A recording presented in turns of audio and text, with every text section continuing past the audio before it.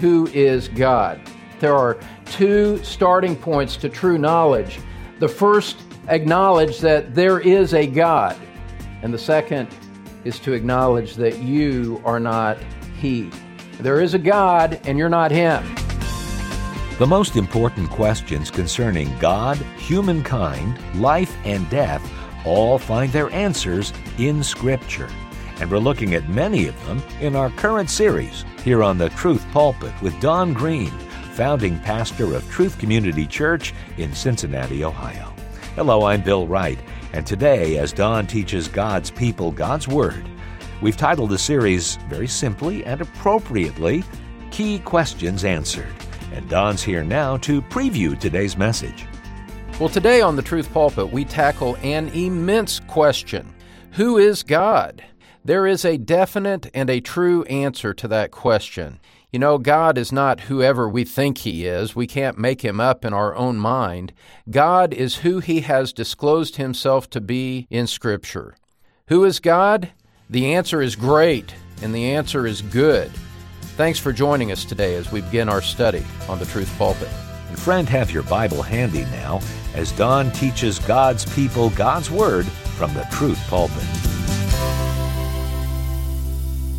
God, and God alone, is the most important person in the universe. And our question today is the question that needs to be answered, and it is our privilege to be able to look at what God has said about Himself and to answer the question on His terms, not on ours. Who is God? I'm going to give you 4 points to help you answer that. First of all, who is God? Let's start with this particular point. Point number 1, God is an eternal spirit. God is an eternal spirit. He's not like us. The very essence of God is invisible. The very essence of God is spiritual. The divine nature is not made of physical matter that we can see with our eyes. It is something other than us. It is something different, separate. We must think of God not by looking at ourselves and projecting ourselves on Him. We must look at what the Word of God says and adjust our thinking accordingly. Jesus said in John 4:24 that God is spirit. The very essence, the very nature of God is spiritual, not physical. And Jesus said that a spirit does not have flesh and bones. Luke 24, verse 39, which He was saying after His resurrection. God is an eternal spirit. He had no beginning. Of all of the great things about God, that is the one that always stops me personally in my tracks. I can't contemplate a being that had no beginning. Everything that we see around us had a starting point. God didn't. There was no beginning with Him because He existed always. There was never a time where God was not. Turn in your Bibles to 1 Timothy. 1 Timothy, we're going to look at a couple of passages here. 1 Timothy chapter 1. I'll give you a moment to turn there. And as we think about the privilege that is ours to be a Christian, to have our sins forgiven through the shed blood of Jesus Christ, we are quickly led into, if we're following the thinking, the flow of thought of the writers of Scripture, we're quickly led into the eternal character of God as we do. Look at 1 Timothy chapter 1, verse 15. The Apostle Paul said, "It is a trustworthy statement, deserving full acceptance, that Christ Jesus came into the world to save sinners, among whom I am foremost of all. Yet for this reason I found mercy, so that in me as the foremost Jesus Christ might demonstrate His perfect patience as an example for those who would believe in Him for eternal life." Let me stop right there and say this to some of you who need to hear it. I realize that you've been living a life of sin and iniquity and neglecting the character of God in the way that you've structured your life and your thinking. And as we contemplate the character of God, that is going to have a convicting sense on your spirit. It is going to convict you of guilt, and it should. It is unthinkable that you would live your life in total disregard of the God who is an eternal spirit, who had no beginning and will have no end. That is a cosmic crime to rebel against God at such a fundamental level that you don't line your life up underneath His authority and His character. That's a crime of cosmic proportions. I don't know how you live with yourselves, except that I myself lived that way for quite a long time myself.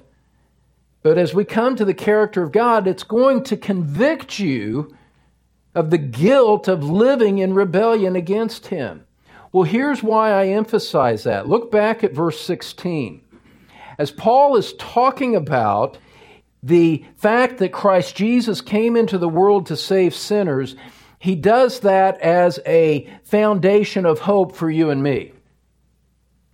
He says in verse 16, that I, meaning Paul, found mercy so that Christ might demonstrate His perfect patience as an example for those who would believe in Him for eternal life.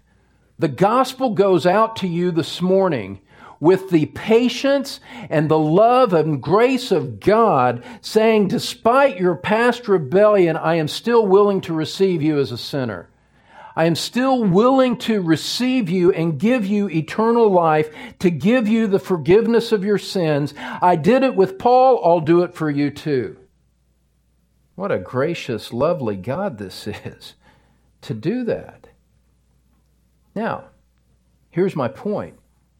Those of us that are in Christ that embrace that thank God that He came and He saved us as sinners. He gave us eternal life.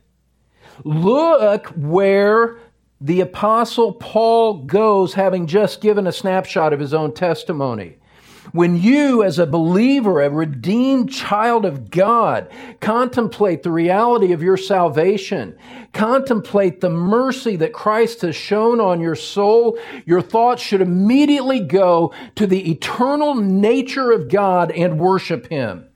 That's exactly what Paul does in verse 17. He just said, Christ saved me. Now in verse 17, he worships.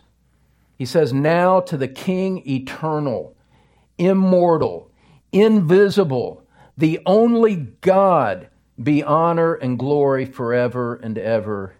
Amen. Your disposition of worship toward God should be driven by the reality of your salvation and by the fact that God is an eternal spirit, immortal, invisible, and that should cause you to bow, to fall on your face, as it were, and worship Him and give Him glory. Because He is so different from us. He is so great.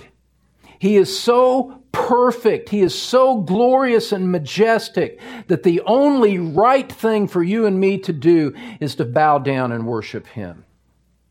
To not trifle with His greatness, with an indifferent heart, with a life of sin, with neglect of His word. Don't trifle with this great eternal Spirit. He is immortal, He is invisible, He is eternal, He is the only God, and He sees us. We must worship Him, this great eternal Spirit. Look over at 1 Timothy chapter 6, where Paul goes back to similar themes. And see how the inspired apostle worships. See the sober way in which he regards the truth of the gospel and the truth of the Word of God and the great character of God. It is so sober, it is so serious, it is so reverential. 1 Timothy chapter 6, verse 13. Paul says, I charge you in the presence of God, who gives life to all things. There's a statement of your utter dependence on the character of God for your next breath. I charge you in the presence of God, who gives life to all things, and of Christ Jesus, who testified the good confession before Pontius Pilate, that you keep the commandment without stain or reproach until the appearing of our Lord Jesus Christ. We're under a solemn charge, a holy obligation to honor the Word of God, to keep it to the utmost of our ability without stain or reproach until Christ returns. But keeping in mind that our point here is that God is an eternal spirit, look at what Paul says in verse 15, which he will bring about at the proper time. He who is the blessed and only sovereign, the King of kings and Lord of lords, who alone possesses immortality and dwells in unapproachable light, whom no man has seen or can see. To him be honor and eternal dominion. Amen. Worship in response to the eternality of God. Worship in response to His invisible nature, His immortal nature, the one who dwells in unapproachable light. This character of God drives us to reverence and worship. This invisible Spirit, who is God, existed before creation and will have no end. We can think back to the beginning of time, and that doesn't go back far enough. We can think into the future and in misty ways contemplate eternity. It's all clear to God. No beginning, no end, an eternal Spirit. Now, just a little bit of insight in terms of what that means for the way that we worship. The invisible nature of God that underlies the second commandment against graven images, about using images in the worship of God. If you think about it, you can see why that would necessarily be the case. If God is an invisible Spirit, then it is impossible for a physical object to accurately represent Him. Physical objects, paintings and statues and all of that could never properly communicate to us the nature of God. It can only pervert and distort who He is. And so those who use images to supposedly aid and abet their worship are only using that which draws them away from the true nature of God. That's why the best of churches are simple in their worship. They're simple in the adornment of where they gather together to worship. It's because there is nothing on earth that can properly picture this eternal Spirit. God's an eternal Spirit. We worship Him in response to that. Now, secondly, I don't know about you, I love the way that the truth about who God is, the truth of His character, takes us out of the realm of this world and puts us in a mental dimension that is completely different than anything that we see around us. I like that. It testifies to the truth of who God is, that as we look at what Scripture is, that it doesn't lead us back to something that looks like us. Secondly, God is the creator of heaven and earth. God is an eternal Spirit, point number one. Point number two, God is the creator of heaven and earth. Scripture teaches that God made heaven and earth in 6 24-hour days. The Bible does not use evolution and millions of years to explain our origins. It simply states in Genesis 1:1 that in the beginning God created the heavens and the earth, and then goes through 6 evenings and mornings the next day, the next day, the next day. It's a travesty that people who claim in the name of God seek to pervert that and make it something other than what a literal, straightforward reading of the text would be. Our origins are not shrouded in mystery in the sense that millions and billions of years would make it. No, our origins are explained quite clearly for us in the first chapter of Genesis, which Jesus Himself affirmed. You can't deny the first chapter of Genesis without making a direct assault on Christ. If you're going to do that, you might as well take a dagger and try to stab Him, because His own veracity underlies the testimony of Genesis 1. God is the creator of heaven and earth. All of life traces its origin to God. Everything that we see follows back and goes back to that common source. Hebrews 11 verse 3 says, "By faith we understand that the worlds were prepared by the word of God, so that what is seen was not made out of things which are visible." Think about it. Somehow, an invisible, eternal spirit spoke and commanded visible, temporal things to come into being. How do we understand that? We don't have that creative power to do anything like that. If we did, I would speak hamburger and things would change. God speaks and a vast, immeasurable universe comes into being. God speaks and man appears by his creative activity. Now listen, that has implications. That has consequences for you and me. It imposes upon us, and if you wonder why people object to it, here you go. It imposes upon us a duty, an obligation, a responsibility of worship. We must worship the one who created us. His role as creator imposes upon you and upon me a duty of allegiance to him, because our very existence derives from his hand. Apart from him, we would be nothing. We would not exist. And so we must worship him. And another thing that it does in terms of our inner being and the very nature and the attitude with which we carry about life, this is completely humbling. Turn over to the book of Job, chapter 38.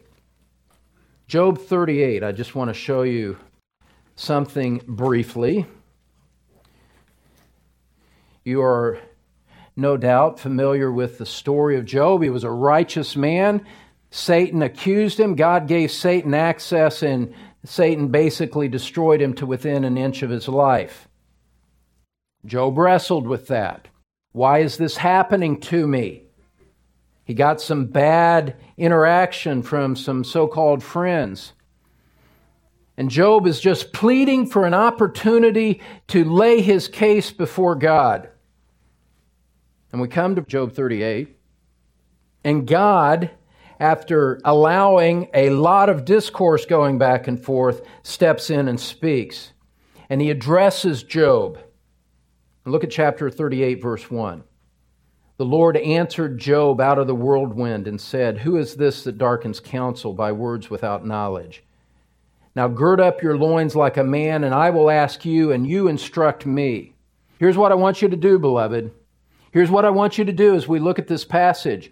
I want you to put yourself in the shoes of Job and let the questions that God is asking become that which addresses your own soul.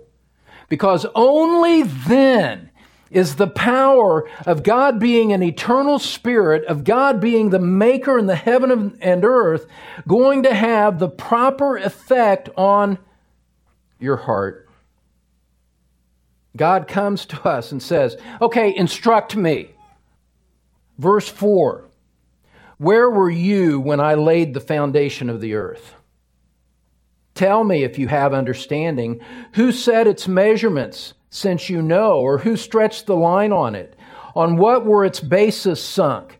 Or who laid its cornerstone when the morning stars sang together and all the sons of God shouted for joy?" How did God do it? Where were you when he did? We weren't there. We couldn't have done it by our own power. We weren't there. We don't understand how he hangs the world on nothing, how he moves the planets and the solar systems with mathematical precision. He runs an entire universe this way. He created it this way, and we can't begin to fathom the wisdom and power that lies behind such a majestic act of creative power. Imagine, God upholding billions of stars. Imagine if He just handed you the key to one planet and said, you uphold this. We'd have no idea what to do with that. We would be instantly reduced to utter humiliation. We can't govern the bodies of heaven. God does it without effort. That's power. That's the nature of the Creator. And so this is just extremely humbling. We might get caught up in the little earthly accomplishments that we achieve, different ranks and things that we do, but it's utterly humiliating to compare them to the great majesty of the God of the Bible.